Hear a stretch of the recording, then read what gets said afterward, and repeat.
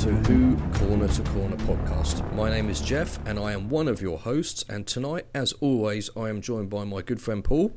Yeah, hi, that's me. I'm the other one of the hosts. Yes, mostly it's two of us, sometimes there's three, when your daughter Freya joins us, and sometimes the small person. The small youth, and sometimes we have guests as well. But tonight, yes. It's just us. It's just the two of us, Jeff, all on our lonesome. It's like Dr. Evil and Mini-Me. Oh, whoa. I'm not sure I like either of those options, frankly, but okay.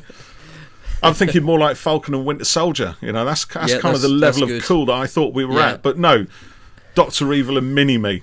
Nice one. Well done, mate. Just the two of us. That's their just the two of us, mate. Yeah, maybe aged, older Steve and, old Steve. His name now. Yeah. What was his name? Steve Rogers. What was the Falcon's name? Sam Wilson. Sam, that's it. Yeah, I knew that. Yeah. Sam Wilson. It's been a while. Anyway, that's our other podcast. It is, yeah. Corner. So tonight is the first in a series, hopefully a series of episodes. We're doing a series of episodes. We are, which we're going to call Essential. And Essential. Are you just echoing what I say? I'm just echoing what you say. And in these podcasts, we're going to look at different Doctors from the classic and the new era, and talk about the episodes that we each think are their essential episodes, which could be a bit of a mix really of things that we think are their best stories, things that we think are good for new viewers to jump in on, or things that we just love. Yes, and all we of might the also above. look. We might do audios as well, and books and comics and stuff as well from time to time. Do specials on those. So tonight we're going to kick off the Essential. I need to add some echo on that. The Essential series, echo. By looking at the 11th Doctor, because we haven't given him any love for a little while. No, we haven't talked about him for a little while, have we? No, not really. No real reason. So we're kicking it off with 11, and we're going to look at 5 of our episodes each that are our favourite 11th Doctor ones, the ones that we think are essential. So a bit like when we did one of these before, let's alternate the delivery on this. So I'm going to pass it straight. Bit you, bit of me, bit of me, bit you, bit of me, bit of you. That kind of thing, yeah? To me? To me, to you. Yeah. Me, so to now you. with the Chuckle Brothers. Is that what you're saying? Yeah. You need to aim high, Jeff. Reach that high hanging fruit thing. Anyway, okay. That. Yeah, so no, I I'm didn't. I'm going to pass this back to you to start with. Oh, cheers, mate. So tell me, what is your...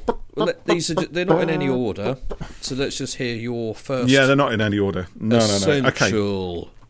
Essential 11. Right, okay, so if I was going to suggest to any newcomer who wants to get an introduction to the 11th Doctor, that's kind of what I was thinking, really, right? Okay, so what for stories all of would these, I suggest? Okay, mine are probably more... That's okay. It's just my criteria. No, that's fine. So maybe if someone said to you, I've just watched House of Dragon, and I think Matt Smith's brilliant, and I'd like to discover more about him, you'd say, don't watch Terminator Genesis, he's only in it for 4 seconds. Is it Terminator Genesis? Why would you want to watch that anyway? Well, Arnie's quite good in it, as he always is, but Matt Smith is totally wasted. I haven't watched Morbius. I ain't got Morbin time for that. I do like. I have no idea what you're talking about. It's just a meme, isn't it? I do like Jared Leto, but I'm not sure I want to watch Morbius. So we're skipping that. Are you finished? Are you done? Yeah, I think so. Yeah, I'm just planning my next Avatar reference. Oh, God, he's got it in already.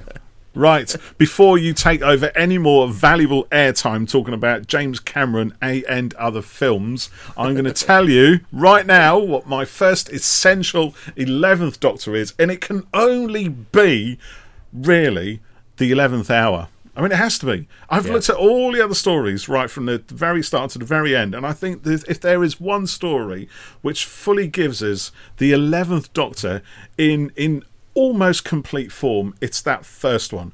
The 11th Hour. It is written and performed as a complete showcase for Matt Smith as the 11th Doctor. It's written to his strengths. It's written for a new Doctor, a new personality, a new side to the Doctor. It brings all the energy that Matt Smith ever brings to this role, and then some. And it's wrapped up in a kind of, I was going to say by the numbers story. It kind of is. If you looked at the plot on paper, it's very much by the numbers, right?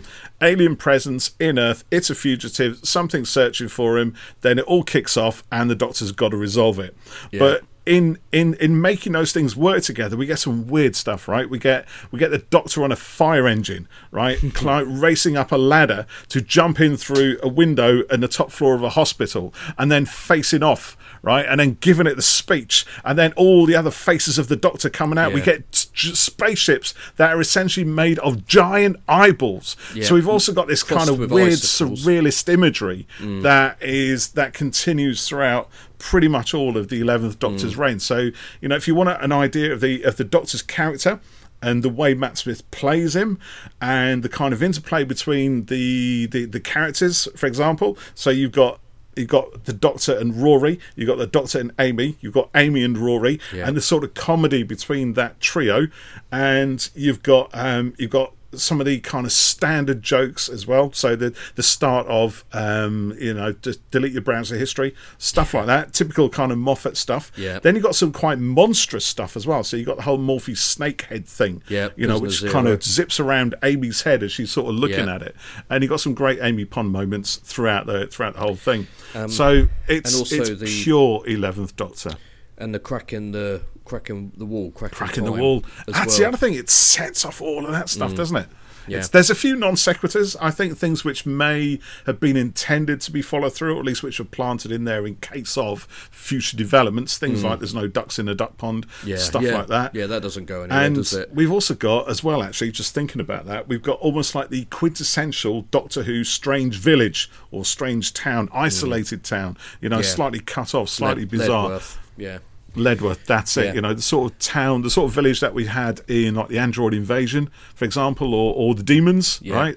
With the John Pertwee adventure, and it pulls a lot of that stuff, and it glues the classic series to the new series. So I think you cannot watch the 11th Doctor, any 11th Doctor story, without dipping into the 11th Hour. Case closed. Fish fingers and custard as well. Oh God, you're right as well. Which is and that whole time hoppy thing, right? Yeah. The whole Amelia Pond, Amy Pond. Years later, the Doctor disappears. What he thinks is just a few minutes, comes back 20 years later or whatever. Yeah. I was going to put 11th Hour as one of my episodes, and perhaps I still can for many of the same reasons. This episode. Out of all of the regeneration stories, this is one. This is one. This is indeed one. Yeah. It's a cracker because the Christmas Evasion is a lot of fun with Tennant's Doctor, but he spends most of the episode in bed. Yeah, exactly. So this, good point. This one, 11 is straight off the bat running into things, and it is a great introduction, and to be honest, so is 12 and 13's regens, and that's not saying that 10's isn't, but like I said, he's in bed for most of it. So this is straight in, and Moffat comes in. It's his era of the show. He sets up his stool, his camp, whatever.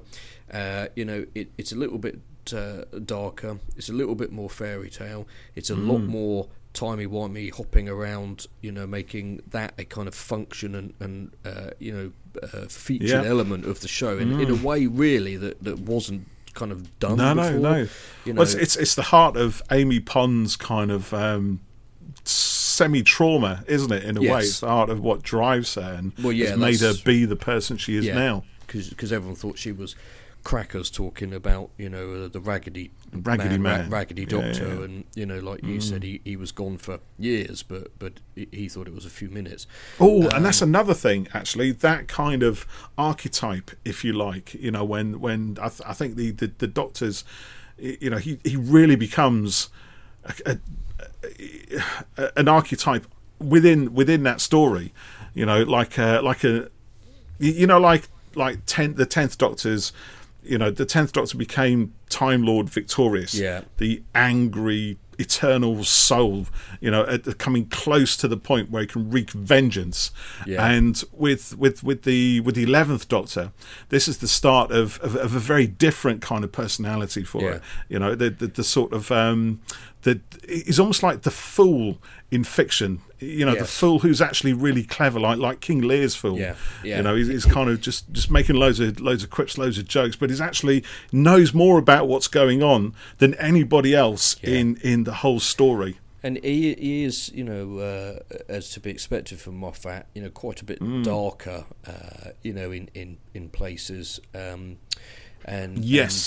but overall, you know, as they all are really, you know, quite sort of upbeat, cheerful, but like you said, he's that kind of fool character in many ways. The walk and the floppy hair, and you know, he's hyperactive and all that. So yeah, I think this is a great episode, great regen story, and like I said, it sets up so much of Moffat stuff. You know, you get the crack in the wall, which is an arc that plays out across series. It was just to the end of series 5. I can't remember now, to be honest. But you know, you got things like you know, the house has got. Yes, it is series 5. Yeah, I had to think about it. Yeah. So my eyes were going there, thinking. Yes, calculating. I'll add some cogs noises. Cogs work. You know, there's just little things like you said, like the ducks. There's no ducks in the pond, and the house has got is it three floors outside and 2 inside? Oh yes. There's something a bit weird about it. You know, the perception filter on it. You know, so there's a lot of, you know, more kind of using, you know, time and space and stuff like that as a kind of, you know, aspect in the show. So yeah, I'm going to go with the 11th Hour as well. It's a cracking brilliant first. That one can go in the tin. That's ding ding. That's in. Ding ding. Have you got a tin? We should get a tin. No. We should get a tin. We could. The 11th Hour goes in. Yep. Yeah. Cool. All right. What's next, Jeff? Okay, I'm going to go with The Time of Angels and Flesh and Stone. I was going to go with that one. That's on my list. This is it's a 2-parter, but you know, it's one episode, so this is only counted as it's one story. Yeah, so this was the first stuff that Matt and Karen shot for Who. I know, it's mad, isn't it? You know, when they're so good in it. They're so good. Any nervousness they might have had, you know, not obvious at all. Not obvious at all. They go into this episode, this 2-parter. They answer a distress call, don't they? And they go and investigate a ship and get tangled up with River Song for the first, but certainly not the last time in the 11th Doctor's run. So quickly, 11th Doctor River Song was someone that the 10th Doctor met at the end of her timeline. And we were all kind of intrigued, weren't we, as to who she really was and what her connection was to the Doctor. Lots of hints about things and a past between them, well, her past and his future, and then she has a lot of time with the 11th Doctor throughout his era. But this 2-parter is really, it's a Weeping Angel story. They discover the Weeping Angels are inside a. I can't remember if it's on the ship or in the case. I watched it not all that long ago. It's kind of both. I think they're in. Both. Yeah, they're in the catacombs, aren't they? They're kind of. I mean, I think they are literally entombed. Yeah, they've lost their form, and the spaceship that has kind of crashed into it upside down. That's right. And it's kind of feeding the angels. It's given their form back. It's given them some food to kind of go after. And particularly the first part of this one is a really, really good kind of action thriller. It's amazing. It is such a good Doctor Who story. They're trapped in the catacombs, the caves, and you know, these creatures that you know, basically can't be defeated are coming after them. You know, if you don't know the Weeping Angels, they look like stone angel statues, and if you blink they move, and so if you stare at them they don't move, and you can kind of back out of the room, which is hard in a cave, and if they touch you, if you blink and then they get hold of you, they transport you back in time, taking your essentially life essence as their energy to feed off and sending you back, whenever, hundreds of years, 50 years, whatever. It's that difference, isn't it? That sort of potential difference between, the life you would have had. Yeah. Now gone some kind of weird sciencey wincy sort of nonsense thing that could sound reasonably credible, but probably doesn't if you interrogate it too closely. But what's the fun in that? Exactly. And it's so tense. And there's a bit where Amy is in a it's like a science lab type thing, and an angel's on the screen there that she's had to watch. And she can't blink, and it starts to move, doesn't it? And starts coming out the screen. Coming out of the telly, telly screen. This is Moffat taking his creation that appeared in series 3 of Who, and kind of expanding on its powers, and moving it on. An image of an angel is an angel, and we see that again in Village of the Angels with the 13th Doctor, where it's made up of charcoal, on paper. That's right, it's a drawing like on a piece of paper. Yeah, she tears up, throws in the fire, and then it kind of reconstitutes itself out of the flames, doesn't it? When it all starts kicking off. Yeah, brilliant. And such a good monster, the Weeping Angels. They are really, really clever. And the cliffhanger at the end of episode 1 here, part 1. Matt's Doctor had a lot of great kind of speech moments during his run. He's commanding and confident, and I won't spoil it, but if you know the episode, you'll know the bit I mean. But don't put him in a trap. That's a great speech, which again is another kind of signature Moffat device, isn't it? Isn't it? I think, and it shows his cleverness. They think they've outsmarted him. Yeah. He's got the way out. And now I remember when this episode went out. There's the bit where does Amy start getting like sawdust or dust or something coming out of her eye? Stone That's dust. And she gets the countdown in her eye, doesn't she? See, now this is where the whole don't blink thing is inverted, isn't it? Because she has to keep her eyes shut. If she opens her eyes, then the countdown continues. So she has to keep her eyes shut to kind of keep her life going as long as possible, or stop whatever doom is going to happen to her. And the way that tension builds. It's really good. And I remember she's sitting down in the woods that are on the ship, and the Doctor leaves her there, and then he immediately comes back. Oh, yes. He puts his hands on her face or her shoulders or something, and his jacket is missing, his tweed jacket. And I remember thinking, talking about it with a couple of friends at the time. This was sort of pre-internet days in some ways, in terms of like Twitter and forums and stuff, being active on them. And I remember saying it's got to have been a continuity error. He walks off and then comes back, and you see his hands in close up, and there's no jacket. And I thought it's too small of a detail to have been on purpose, was what I thought. And it was a continuity problem. I did think wrong, and without spoiling anything, it that moment comes back into play a bit later, which is a bit more of the timey-wimey stuff, like I was talking about. Loads of timey-wimey stuff. Yes, lots of it. Maybe a bit too much at times. Possibly. Very possibly, yeah. I was just perhaps. to say, for people who are listening, not watching, Paul has gestured at me as if to say, you could be right. I did gesture. You could be right, Jeff.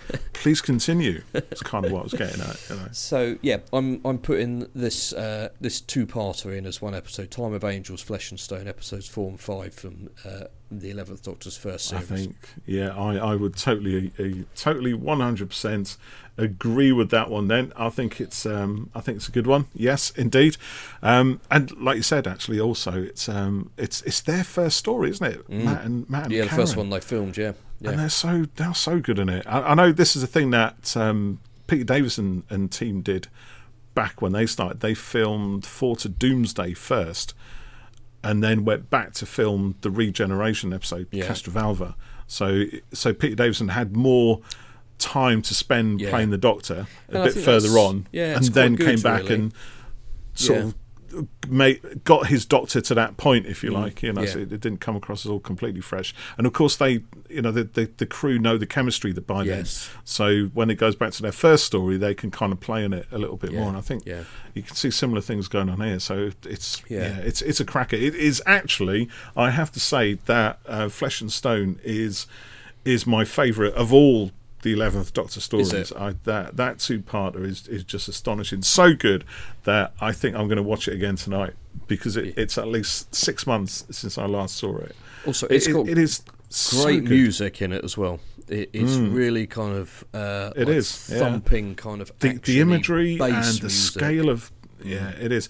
And that's something else actually. When we move from the 10th Doctor to the 11th, it's quite a big adjustment, in terms of the visuals, and the Doctor looks different, and the whole feel of the shows. We get that new opening with a kind of smoky, spooky time tunnel with all the clouds and the lightning going around, and the music is much more ponderous and somber, and kind of it's not as bold and brassy and bombastic as previously. So I think actually having Murray Gold's music continue through from the 10th to the 11th Doctor actually maybe retains a bit of comfort, a bit of familiarity, even though the themes are different, and there's a lot more strings, it seems, and there's a lot more sweeping kind of individual themes. Murray Gold seems to do a lot more on that than he did with the 10th, perhaps. Yeah, do you know, I must say, I think the 11th Doctor's theme is one of the best pieces of music. Really good. It's such a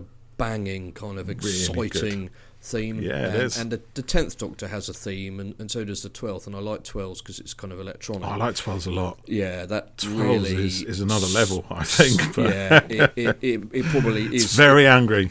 I think it depends if It's you very like kind determined.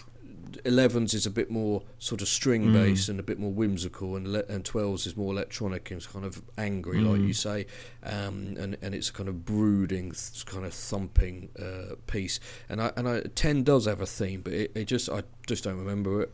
I can't remember it actually. No. Whereas I've got the 11th Doctor going round my head right now talking about it, exactly. So it's very also, memorable. All the sort of variations on it, like the kind of westerny cowboy tinge. And pull it down. Yeah, and they can build it up into a full orchestral wall of sound at some point. It's and this is, I think, this is. No, it's not quite where we first hear it, because we do hear it in the 11th hour, isn't it? Yes, we do. But I think the way it sort of swells triumphantly in this one at the end, when you said putting the Doctor in a trap, when it comes in there is astonishingly good. Yes, so yes. Goosebump inducing. So, that's my second essential 11th Doctor. Back to you. Okay, right. So I'm going to go for one which is way, way, way, way, way more low key than either of those two stories we've talked about, and features a guest star who some people are not massive fans on, but I think in this story he comes across pretty well actually, and it's James Corden's turn in The Lodger, which I really like this story. I think it's a good one, and I think, and the reason I kind of chose it for this is because it's a story that we haven't really seen the Doctor do before, and it's just iconically an 11th Doctor story, and it's which is weird because it's based on a comic strip that was written for DWM featuring the 10th Doctor, and I thought, and I remember reading that, I think, well, this is a bit weird. Not sure if it quite worked, but it's an entertaining diversion. And when I saw the story on TV, right, with Matt Smith's 11th Doctor, and even the chemistry with James Corden in it as well, it's great. I love it. I mean, it is outright played for laughs for much of it, and James Corden's a good comic actor. Matt Smith is kind of owning his own space in there, really, and it's full of great moments. And it's like, it's the Doctor dabbling at being a human, right? He doesn't have his powers stripped away from him or anything like that. He's not quite in John Smith Human Nature Family Blood territory, but he's trying the best to live a normal life because he has to purpose of this story, right? So he shacks up with Craig and his girlfriend, and just completely upends Craig's life. Craig's nice, comfortable, cozy life where he didn't have to do anything much. He wasn't particularly going anywhere. Had everything kind of where it needed to be, and it was just. Yeah, it just. I mean, and the Doctor is better at everything than him, which is like anybody's worst nightmare. You know, you suddenly got this mate who you kind of like, and you haven't introduced this mate to all your other mates. But when you do, suddenly all your mates like this guy more than they like you. Yeah. They laugh at his jokes where nobody laughs at my jokes, right? And I'm getting quite personal here, but you know what I mean. And he's better at football. He's better at everything. And it goes further because the Doctor is even better at Craig's job than Craig will ever be. And it's and it's one of those jobs that he's on a call center or something, right? Which is quite a skillful job. There's you've got to have a sort of temperament and a sort of strength of character to do that day in, day out. I know because I've done it loads. But the Doctor is just having a whale of a time, and he's got orders coming in or whatever it is he's doing, and he's and everybody in the office loves him as well, which is great. But on the other side of that, we also get the first mention of this kind of first sight of this social awkwardness in the Doctor's character, and here it is played for laughs. I think that's the only thing that maybe grates a little bit. You could argue that it's slightly disrespectful of people who are actually socially awkward, and we're having a laugh at the Doctor. We're not really laughing with him, or maybe we are in some respects. But when the Doctor tries to go in for the kiss and doesn't quite get it, and it's that kind of fish out of water, the alien in modern day surroundings kind of thing. Yeah, I never sort of thought that it was particularly sort of deliberately, sort of taking the mick out of people, who are so. No, but it's played for laughs, though, isn't it? It's almost like the only reason the Doctor is socially awkward, isn't it, in here, is to provide some comedy. Yeah, and I think for the story. I think that's potentially troublesome. But I think the way it's played and performed in the story is beyond any of that stuff, to be fair. And also I think it's an alien thing. He's like you said, he's trying to be human here, and he doesn't really know how to do it. So that's what I was sort of trying to get at. I don't think it was. I think it's passable. Under that kind of thing. Yeah, I think it's quite interesting you picked this one. I did enjoy The Lodger. James Corden, I must admit, I've never seen Gavin and Stacey. So I have really no real idea about him. I kind of think he's all right on his talk show. It's quite mad that he went from, Gavin and Stacey and Doctor Who has become a big star in the States and films and stuff, and good for him. People don't seem to like him all that often, like you were alluding to, but whatever. But yeah, I like The Lodger. That's a good choice. It's quite different. It's nice when Who does something different. And let's just forget about the sequel to this episode. I was going to mention, actually. I mean, it's an attempt to kind of recapture the chemistry of this one, isn't it? But it falls closing time falls quite way short. I think the bit that there's a part I enjoy in that story, actually, Closing Time, which is where the Doctor is he's working in a department store, and he's like the master of the toys. He's the toy demonstrator, and he's got a badge, and he's really proud of his badge, and it has its moments, and it's a nice closure to Craig's story, with the baby and his, the girlfriend kind of thing. So it's good. It's all right, but it's not. I think the ending sucks big time, which probably is another facet of the 11th Doctor's stories. I think there's a few of them where the endings, I don't know, maybe it's just me actually, but either way, The Lodger is pretty solid beginning to end. I'll give you that. That's actually maybe about this sci-fi. Yeah, there's quite a nice sci-fi element in it as well, isn't it? So again, it's another one where the sci-fi and the ordinary world kind of clash in an ordinary house. It's something on the roof, isn't it? There's a hidden spaceship. There's a roof that doesn't exist. It's camouflaged, which again pays off later in. Well, not even in that series. It's another series later, isn't it? I think, or two. It's probably probably wasn't planned like that at the time, but yes, it does pay off in what's going to be my third. See choice. what we did there? Yeah. So you think Anyone think we planned this? We don't. We really don't. We haven't. Apart from a few texts, that's about it. yeah. What should you do tonight? I don't know, mate. What about this? Yeah, that'll do. Whatever. We need content. Yeah. Let's make a new series. Call it Essential. So I'm going to go good with. idea. What are you on about? Well, it Sorry, is a good idea. Yeah. I'm going to You go with episode 1 and 2 from season 6, which is The Impossible Astronaut. Damn you, boy! I was going to go for that one also. I was. God darn it! Day of the I Moon. got to think of something else now. So we can still take it. So this is another two-parter, and this is amongst some of the most epic stuff that Who had done at the time. This is like they filmed in America in like Death Valley and stuff. Unashamedly so as well, isn't it? Not, and not this tiny little insert. No. Let's get as much of America in as we can. And they really went for it. And this was when the show was starting to kind of crack America big time and stuff. And it's a big kind of global spanning kind of thrillery mystery type thing again with the president. Conspiracy. And essentially the plot is that the Doctor sends invites to Amy and Rory River and Canton, Delaware. Actually, that's I'm gonna talk about that in a minute. The Doctor's friends. So remind me of that. Oh yes. But, so they get this invite and they go to a place in Utah, maybe, and go and have a picnic. And an astronaut appears out of the water. It's why not?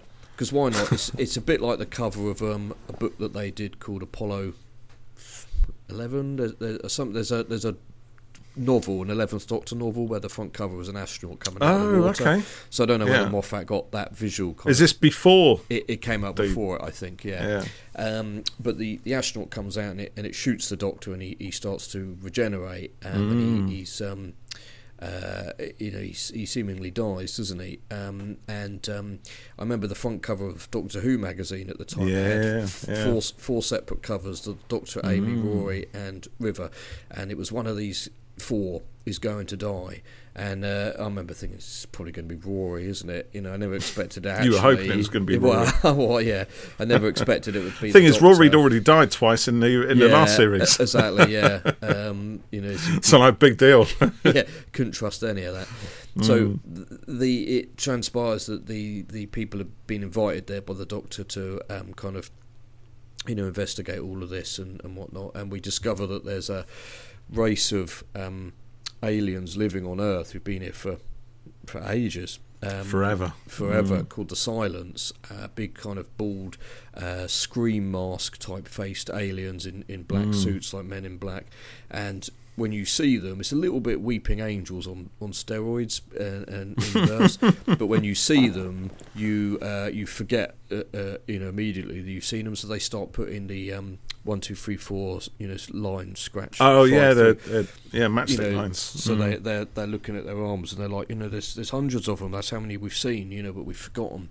And it turns out that they've kind of taken over Earth and are living here, but we don't know that because we always forget. And the Doctor, it's been a little while since I've watched this one, but the Doctor ends up trapped put in a sort of inescapable prison, and he's growing a massive beard, and he ends up using the moon landing to televise about the Silence to people, and we discover a bit more about the astronaut suit, don't we? And it was sent to kill the Doctor, and then at the end of the episode we see a little girl in a street in New York regenerating, and it's just it's mad. There's so much going on in it, but it's a great conspiracy thriller type piece, really, like I said, epic. And the Silence are another Moffat genius creation who were not as good when they finished their time on the show, sadly for me, but here they are awesome. They're in full force there. I think also the second part of that story, which is called Day of the Moon, if memory serves, is really, really creepy. which is another, I think, signature of the 11th Doctor, where the scares are kind of ramped up to 11, you might say. There's isn't that bit where they kind of track? I can't remember what it is now. They're tracking a girl down, aren't they? Well, they're tracking the suits. It's the suit, and they come to this house, which clearly some bad stuff had happened in the past, and there's all kind of memories of it, and it's full of dread and atmosphere and darkness and shadows. Yeah. And they see, that's right, and they see the suit, and then inside the suit is this little girl who's the same girl who regenerates at the end of the episode. And you think, what? And it's one of the whole two-part is one of those stories, and I seem to remember Steve Moffat saying in an interview that it is kind of written for the fans in a way. Right, it was a deliberately complex story that deliberately wasn't going to pay off right at that point, which would ask a lot more questions that would then be raised a lot further on. So it's kind of written for those of us who enjoy the slow burn. Almost, the fact that let's have a really terrific epic setup and then see how it develops. And I enjoy that sort of storytelling. When it pays off well, did it always? I'm not sure. It's a bit that's the other thing, isn't it? Did it pay off? But when you have that fun with the setup and the wonder, it's a lot of fun. And unless the payoff is a total flop, I can kind of look past it. I used to watch Alias with Jennifer Garner. I got quite far into that. Yeah, it's a great kind of spy adventure action thriller type thing, and it often had these kind of mystery things, a bit like Lost, which was also a J.J. Abrams. That's right. thing. Yeah, another J.J. Abrams, which went on and on and on and on and on. And the problem with a lot of that stuff was, here's a really cool idea. What happens at the end? What's the resolution? Dunno. Let's just figure it out. But here's another bunch of questions. Here's another mystery to keep you going. And watching it, I was like, is this? Oh, could it be this? Could it be that? Oh no, And Alias had some of the best cliffhangers I've seen in a show. Yeah, I'd agree. Actually, but I remember at the end of series 2, it's going along. The kind of main stuff is getting resolved. I remember that series 2 of Alias. Go on. Yeah. And then suddenly, I think it jumps a year later, and then you get something, and it's a cliffhanger, and you're a bit like, what? And it was almost like Abrams was writing, and he thought, shit, I've only got 2 pages left in the script. Flash forward a year, and it was a bit. And then we'll explain what happened in that year later on. We'll explain it later. Some of Moffat's stuff was a bit like genius setup that didn't quite pay off, and like I said, I was a bit disappointed by the silence in the end when they were just sort of no real. But they're so powerful and enigmatic here, and then at the end they were just sort of essentially like bodyguard type things for a church, and I was a bit like, and they weren't really evil either, were they? If I remember, they were just kind of just working towards an agenda that at times didn't align with our own, if you like, or wasn't always in our best interest. And now I think about it, I wonder if maybe it was supposed to be something else at that point, but they couldn't afford to do it, so they just had to or maybe just ran out of story time. A bit like The Doctor's Wife, which is another excellent episode with Matt Smith's Doctor, where there's a green-eyed Ood in it, and Neil Gaiman wanted another creature, something specially done, and they were like, we can't afford it. You'll have to have an Ood, so that's why there was an Ood in it.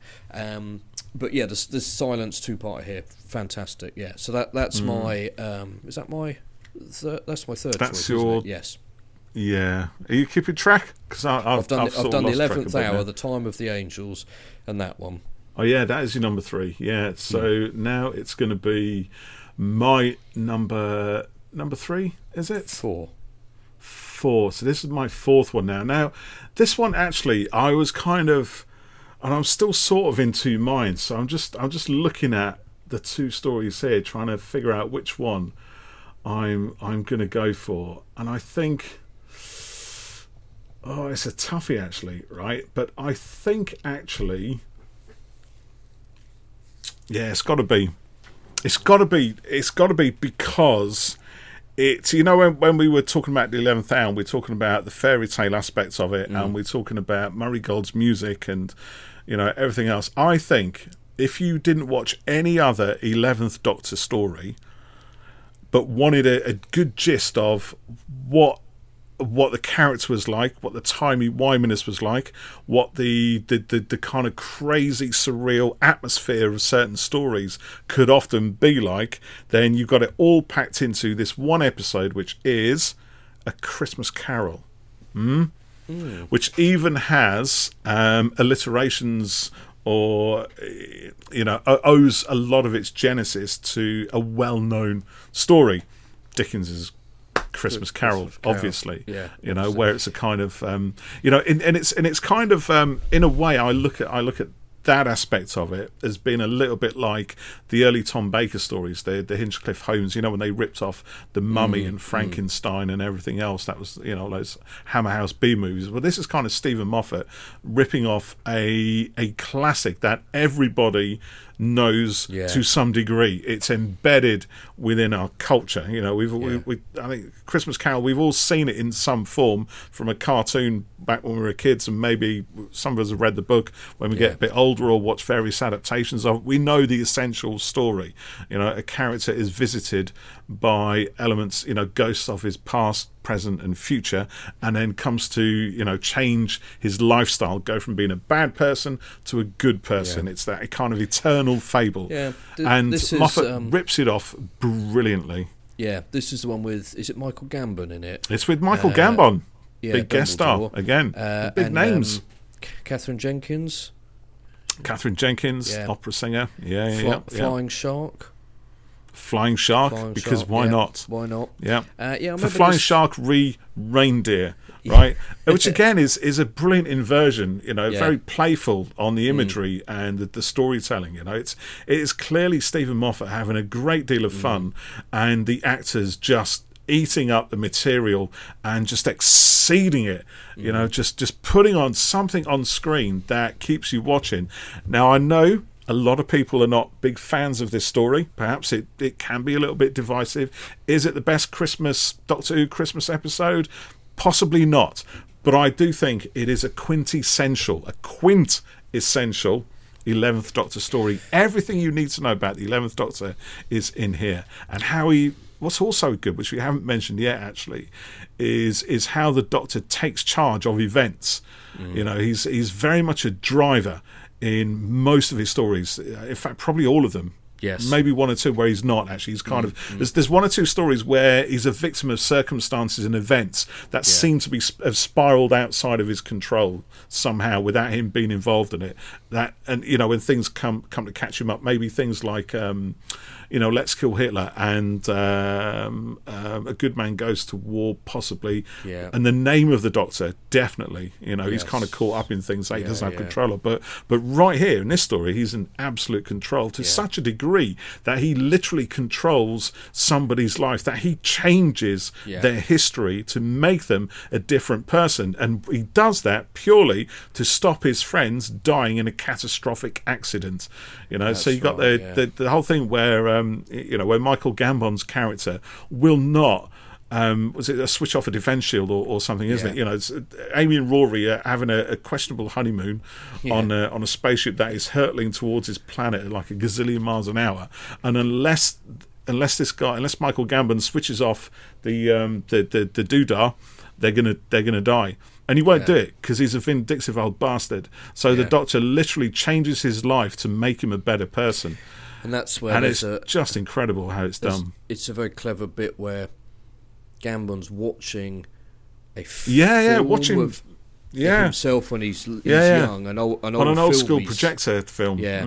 And Matt the Doctor says, keep watching, and then I can't. Is he go in the TARDIS, or then he comes down the chimney? And then he appears in the film, right? In the film, and also I remember it being quite moving with the Catherine Jenkins plot line to it. And she's frozen, and every time she is unthawed, she gets closer to death, doesn't she? Because she's got some uncurable disease. Yeah. So that's why she has to be on ice. And yet that kind of love story sort of grows and grows, doesn't it? In those little intervals. And she's only released from stasis for one day a year, and it's Christmas Day. And the Doctor just treats them to all kinds of experiences. Yeah. And another thing as well, this is again why it's quintessential 11th Doctor, because it starts off very kind of rational and reasonable, but then over time those experiences get crazier and crazier. When they're having drinks with Marilyn Monroe and Elvis and whatever, isn't it? And and it's just going mental. The Doctor's getting drunk. He's got tequilas in one hand. He's got shades on, and they're just having a party. But it's so joyous. When you're getting wrapped up in all that sort of stuff, and then like you said, there's a darkness to it. And it kind of hits right at the end, and it is quite moving. And Michael Gambon sells it as well. There's a lot of close-ups on his face and his eyes. And even that first bit when he sees the Doctor in the old film that's been projected on the wall, and he remembers, and there's a brief spark of joy and almost a tear in his eye, and it's an extreme close-up, almost in silhouette, in smoky kind of projector film noir silhouette, and then he sort of catches himself and questions, why am I feeling this? Why do I remember this? And then those memories start to fill him up, and you see him. It's a beautiful story, and very really dark, very joyous. There's a good romance story at the end of it, and again, it's Matt Smith, the 11th Doctor, just taking control of everything within that. Purely to suit his own ends, to save his friends. But that's what the Doctor does. It is a really good one. Maybe I'll have to revisit this. And we got giant sharks, like you said, bizarre imagery, right? A planet that is always snowing and always dark, and we got fish. That the atmosphere is so thick that fish can swim in it. Yes, right, and you get not giant sharks. They're just sharks. Sharks are big anyway, right? And they're swimming in this atmosphere that we're breathing, or that the residents of the planet are sort of breathing, and it's gaslit as well. So it's like that kind of old school technology, right? It's exactly that kind of almost like a steampunk kind of vibe to it, which we first saw in The Beast Below, and is carried through here and pops up again in a few other stories, but it fully kind of encapsulates the spirit of the 11th Doctor, I think, or the 11th Doctor era. I hate the word era, but those, I don't know what other word I can use really. The 11th Doctor's time, his time, 10 years ago, whatever. You know what I mean. So there you go. I'm putting that one in. All right. That's my number. Is that my number 4? Yeah, I think so. Yeah. Anyone listening, if we've got it wrong, let us know. We can't count. I mean, we can count, but not when we're under pressure. So my number 4 is going to be Asylum of the Daleks, which is bugger. So this is that was the other one I was thinking of. Actually, I was tossing up between which one of those it was going to be. Because I know what my next one is, but it was just that one. So if you got Asylum, that's cool. Yeah. Well, I've my other choice was go on. My other choice is one we spoke about. Well, was going to be one we spoke about recently. Well, actually, so we've been sitting there. I'm going to change my mind on it. But Asylum of the Daleks is episode 1, season 7, and this is when the Doctor kind of reunites with Amy and Rory. They've had a bit of time apart, haven't they? And they he gets called by the Daleks, doesn't he, to go to their planet or wherever they is. Yes, he does. And there's a sort of Dalek parliament, and we get a load of Daleks in it. And for me, this is a good episode because we get the intro of Jenna Coleman's Oswin or Clara character as she's Oswin Oswald at the moment. And I remember it being a real shocker because we knew she was coming in as the companion, but this was like ages before she was supposed to appear, and they kept it secret, which was brilliant. But she has this great storyline where she's talking to the Doctor, and they're like, it's on screens and intercom and stuff, isn't it? And then later you discover that she's actually inside a Dalek, and it's she is a Dalek. She is not that she's inside a Dalek. She is a Dalek. And she's become. And it's quite a sort of weirdly kind of heartbreaking story, but also there's the stuff going on with Amy and Rory. She's become a fashion model doing perfume ads or whatever, Yeah. and which is a bit sort of out of nowhere, but whatever. And but we discover that she and Rory are in the process of divorcing. Yes. And I remember thinking, well, it's a bit weird, Huh? but it became quite affecting when the reason for it is revealed. And she couldn't have children, and I found it quite it was quite sad. And you sort of sometimes think, a show like this, it's spaceships and whatnot, but it does try to tackle and have these kind of moments to make the characters richer and more human and deepen them.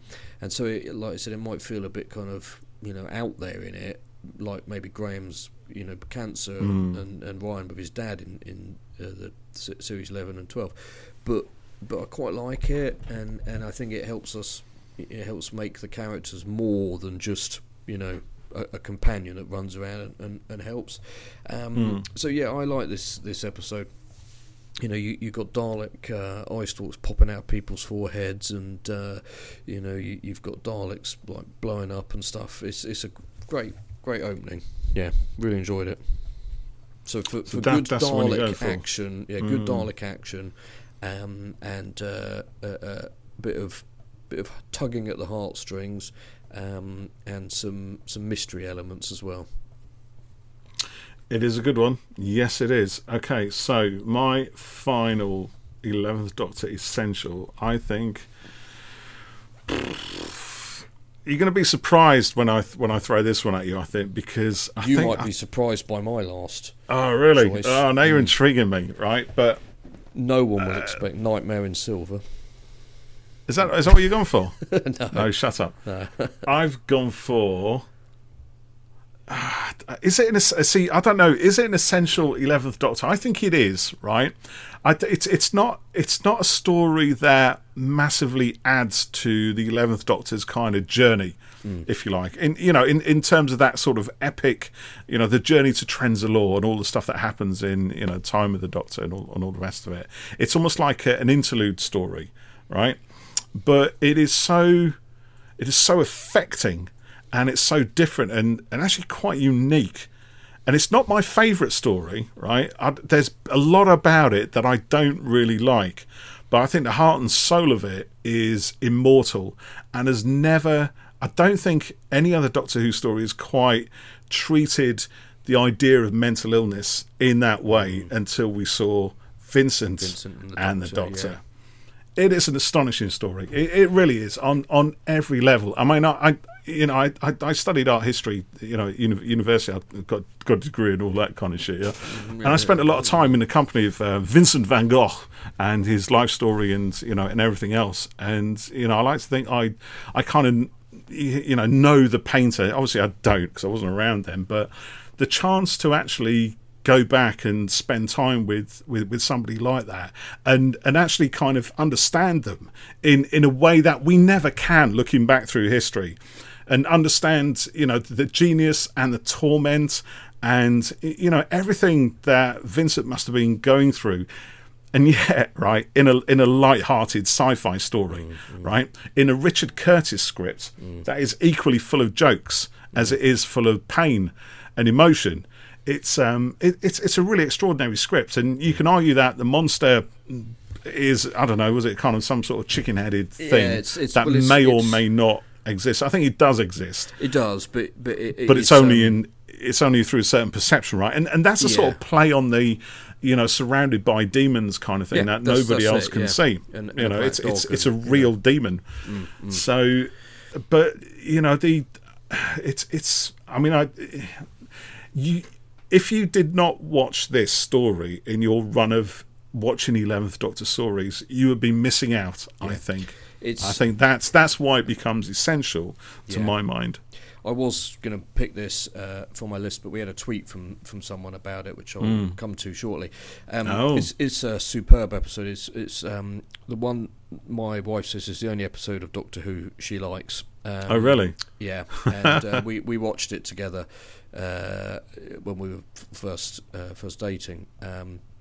Really? I remember,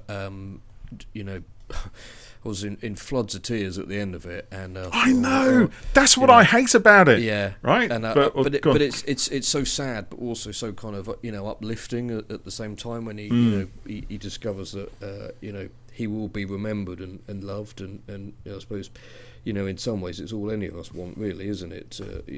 For someone to remember you when you're gone. And I remember thinking, oh no, I can't let her see me cry over this. She's only watching this to be nice to me, I know. And if I'm honest, I don't think I haven't sort of deliberately watched it since then, but because it's so difficult to watch, because it's so emotional. But is it Channel W or something? They show episodes, don't they? Watch, right? Yeah, on Saturday afternoons or something. Yeah, you caught it. Caught it unawares. A few months ago, yeah. And Ali said, "Oh, it's this one, and we'd been catching bits of Matt episodes for a little while at that point, and I'd flip through the channels and I'd say to Ethan, my son, "Oh look, here's Doctor Who. It's not a girl, and so it's like, what? He's got black hair. I don't understand." And a big chin. Yeah, but we ended up catching towards the end of Vincent and the Doctor, and I was watching it, and I ended up crying watching it, and Ethan said, "Oh, what's the matter?" And I said, "It's just very sad, and I think he sort of, I kind of explained it a bit, and I think he understood a little bit, and he's often, moved by stuff. I remember we were watching Lion King once, and the animation, and he said it was when I can't remember what the dad's called, Mufasa. Mufasa. Yeah, when he dies, and he got all sort of funny, and I said, what's the matter? And he said he won't see his dad again, will he?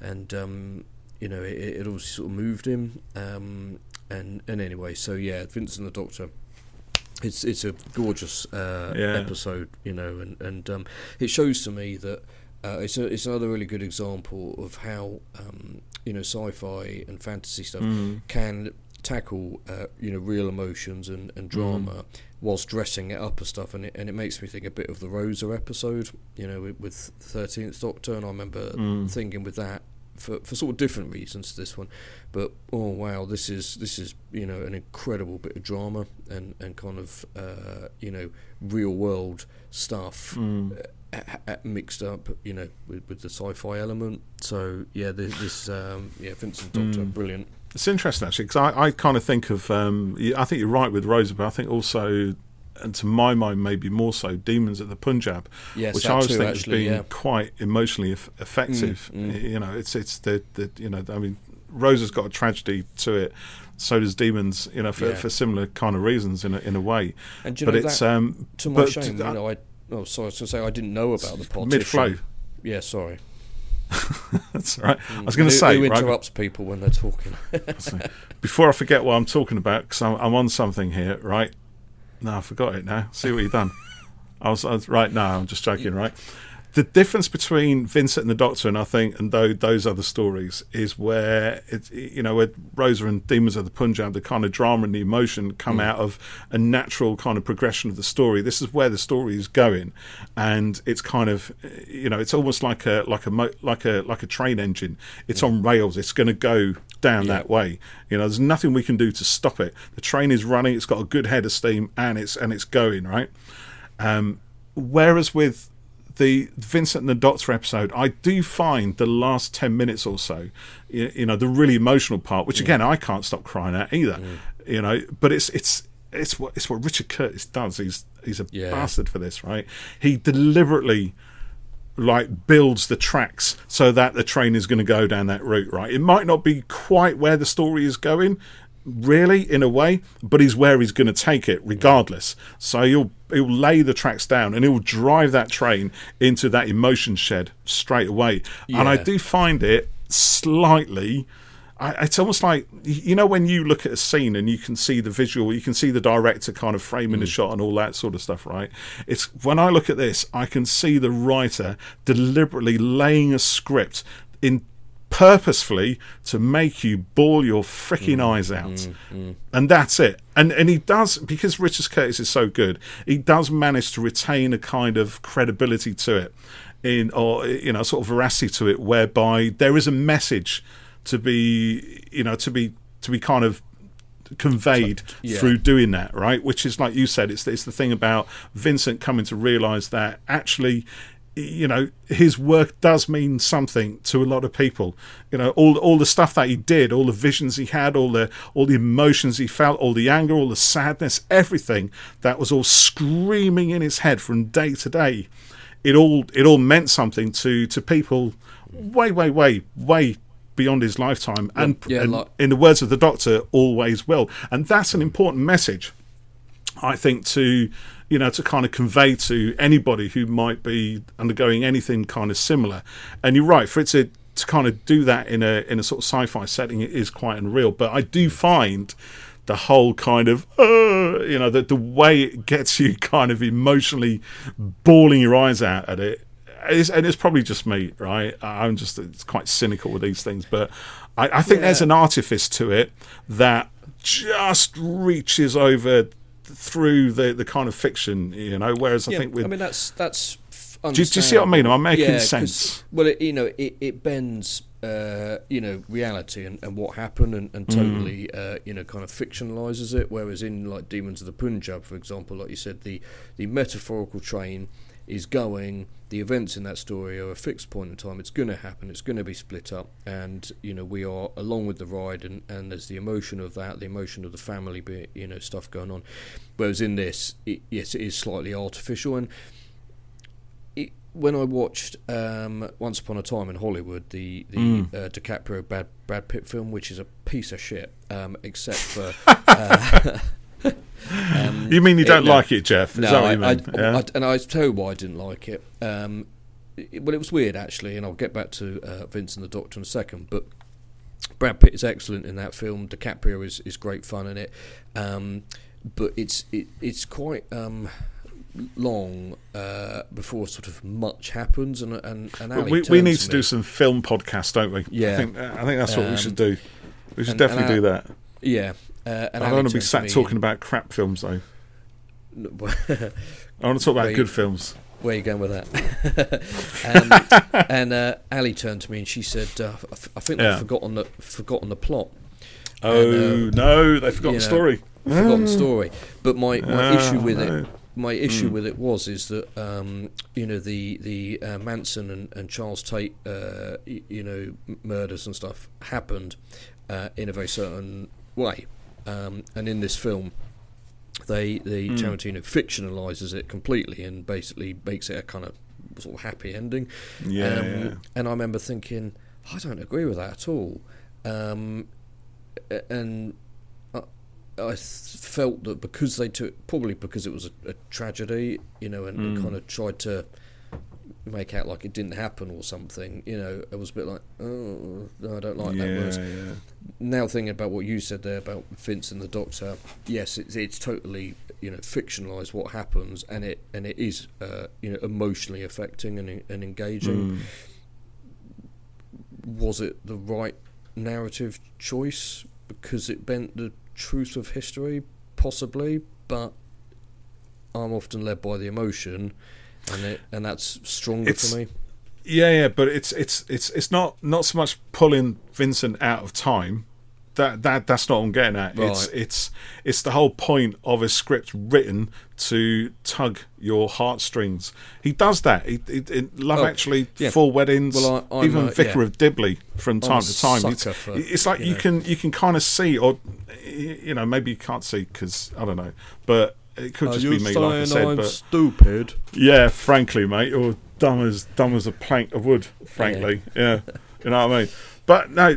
Obviously, you're not as dumb as a plank of wood. Just they're much more intelligent. But just messing with you. I don't know. I've said it anyway. It's just. No. I find it a little bit. It's just. It is the scripting. I think it's just I can just see Richard Curtis thinking, what can I do to get the buggers bawling their eyes out? Yeah, I'll put some of this in, I'll put some of that in, and then I'll make him cry, and I'll give the curator guy, the art history guy, some really powerful words to say, and he can deliver it with lots of emotion, and we'll film it in this way as well, and we'll do this and we'll do that. We'll just literally layer on. It's like I'm going to give you a cake, right, and I'm going to put more and more cream on top of it, and do you know what, that's not enough cream, let's throw some more at it, let's do some of this, and blah blah blah blah blah. And when you've eaten your cake, do you know what, Vincent dies anyway. So it's like, okay, cheers, So I'm going to go on from that serious Go on, then. stuff and bring in my final essential Go episode. on. I'm on tenterhooks. What is it, Jeff? And I'm going to go with Cold War. Oh, okay. Because, interesting. Yeah. So Cold War, Is this essential 11th Doctor? Well, Go on. Yeah. Was it just maybe one you like? Maybe other people don't think it's essential. DM me about it. It's a really good. That was very fun challenging, wasn't it? Thriller. It was. Go on. Yeah. Essentially, the Doctor and Clara accidentally end up on a submarine in the Cold War, hence the title. They think they're going to Vegas to see Elvis, and they don't. And there's an ice warrior that's been discovered, and it escapes. And it's sort of, well, if anyone listens to us regularly, and last week we looked at Orphan 55, it's a bit like Aliens on a submarine. In a way, a little bit. And I really enjoyed it. The Ice Warriors are quite a fearsome looking creature, and I quite like that. We saw it without the suit, and it was still quite menacing. It puts its spindly claw hand on Clara's head at one point, doesn't it? And is running through the air. The big claw thing comes down, and it's both of them, didn't it? It lifts her up or something, and it's kind of like the bastard child of what did you say? Oh, Alien. Yeah, maybe the Thing and the Hunt for Red October.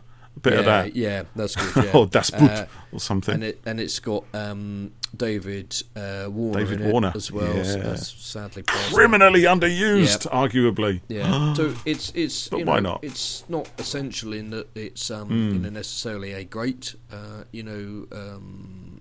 episode, but what it is fun, and I like that. I enjoy it. So that's I'm going to chuck. Is it a good showcase for the 11th Doctor? Do you think, or Clara? I don't know. It's got an ice warrior and a submarine. It's got an ice warrior. Well, there you go. What more do you need than a classic Who villain and a submarine with David Warner? Actually, it's got quite a few faces in there, hasn't it? I can't remember the name of everybody, but there's a few of them who crop up. There's a Game of Thrones actor in it as well. Yeah, it's got what? One of the guys is from Game of Thrones, I think, in it. Yes. Yeah. He's been in quite a lot of stuff. Yeah. So I'm just going to read out a couple of tweets that we had in response to our post about the essential 11th Doctor episodes. So a Mandalorian, which is a great name, who's at Amanda M8810, who's quite a new follower. Hello, Amanda.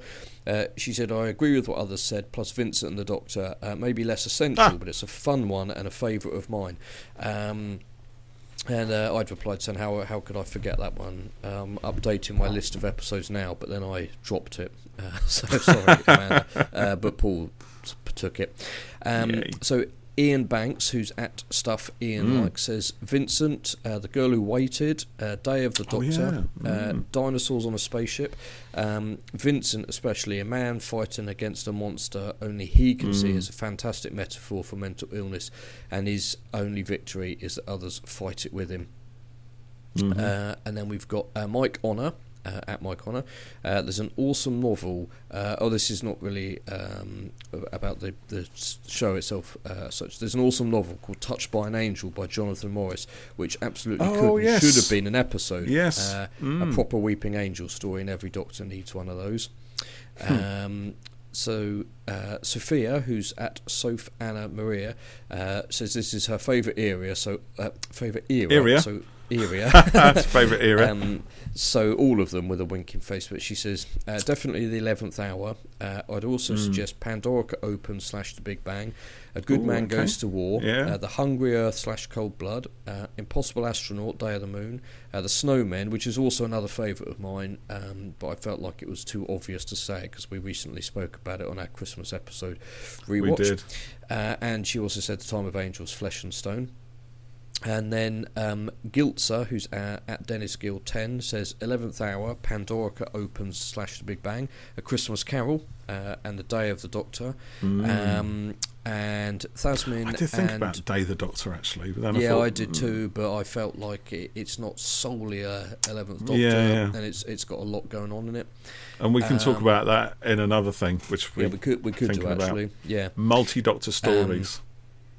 And then, Thasmin and Darwin's podcast says Time of the Angels, and Ian Clark says the same as everyone else. Basically, I'll throw in an extra vote for Time of the Doctor, which has a few moments of squick. Yeah, I did think about that. I like it. Yeah, a few moments of what did he say? Squick. I'm going to need to know what squick is, Ian. Is that a Scottish term? Maybe, but it's quite underappreciated with some deeply poignant moments. Not only I agree. I love it. I love it to bits. Yeah, it's got. I some good didn't stuff the first time I watched it. Yeah. But every time I watched it since, I think it's an astonishing episode. This I love is. it a lot. He says here, not only is the regen essential, he also gets a new regen cycle, but more importantly, the stand he takes on that planet, defending ordinary people for the rest of his natural life, defines who the Doctor is, and I think that's entirely. I'd agree with that. Fair enough. Yeah. So yes, some. Hopefully, people have enjoyed our bit of 11th Doctor waffling. Loving. We did waffle tonight. a lot, didn't we? Did we waffle? We did. Right. Mostly on topic. That's good. So well, let's do another essential. I'm not going to do that essential. Anymore. Let's do another. What would you want to do? What Doctor would you want to do next? Do you think? He's thinking about it now, dear listeners. Look at this face. Tick tock, tick tock, tick tock. You can see the steam coming out of his ears. I'd say really, but go on. Yeah. I don't know. Why don't we poll it? Should we put it to the masses? Let's do that. I'll tweet put it out out there whilst we're talking. So anyone who's listening back to look at this, ladies and gentlemen. This is live interactivity right here. What you're watching Jeff furiously hammering on his keyboard. Look at him there, the tongue hanging out as he thinks very carefully about exactly what words he shall choose to use in his tweetings. Yes, indeed. Look at that, the face of concentration. I should bring it down a bit, shouldn't I? Yeah, take it down. And finally, as Jeff stares into the screen, thinking about the words, trying to ignore the annoying bastard in his ear. And he's done it. Has he done it? Yes, I believe he has. That is a success. The tweet is out. The audience erupt. Everybody goes wild and crazy. So, I haven't tweeted it yet. Which Doctor should we list? Should we do modern? Or should we do two modern and I don't mind, mate. I don't mind. Whatever. I don't care. Okay. Whatever. It's all Doctor Who, isn't it? You know what I mean? I'm going to go with moderns for this one. Moderns, right? Yeah. Whatever. I'll ping that out. There we go. Just ping it out there, mate. What are you waiting for? Have you done it? Have you done it yet? Have you done it? What are you waiting for? Just ping it out, mate. Just ping it out. I don't care. I don't care. Whatever. Sorry. We've just had a tweet come in. Tell me to stop it. From Amy. Sorry, Amy. At Spencer Tracy fan, who says 11th hour, That's Beast Below, The Girl Who Waited, The God Complex, The Pandorica Open / The Big Bang, Impossible Astronaut / Day of the Moon, A Good Man Goes to War, Wedding of River Song, Angels Take Manhattan, Name of the Doctor, Day of the Doctor, Time of the Doctor.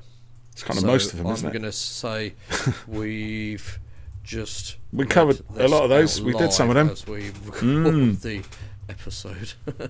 So we've done. Thank you for that, Amy. Yeah, no, that's brilliant. I've quite enjoyed this chat actually, Jeff. It's been a lot of good fun reminiscing over our essential Doctors. Yes, I look forward to getting the poll votes in and tackling our next one. Yeah. So on that note, we shall say ta-ra Au revoir. And we'll see you in another corner of the Hooniverse. Yes, another corner, wherever that might be. Yes. Thank you for watching. Thanks, everyone. Thank you for listening. Thank you for interacting. See you next time. See you Bye-bye. Bye-bye.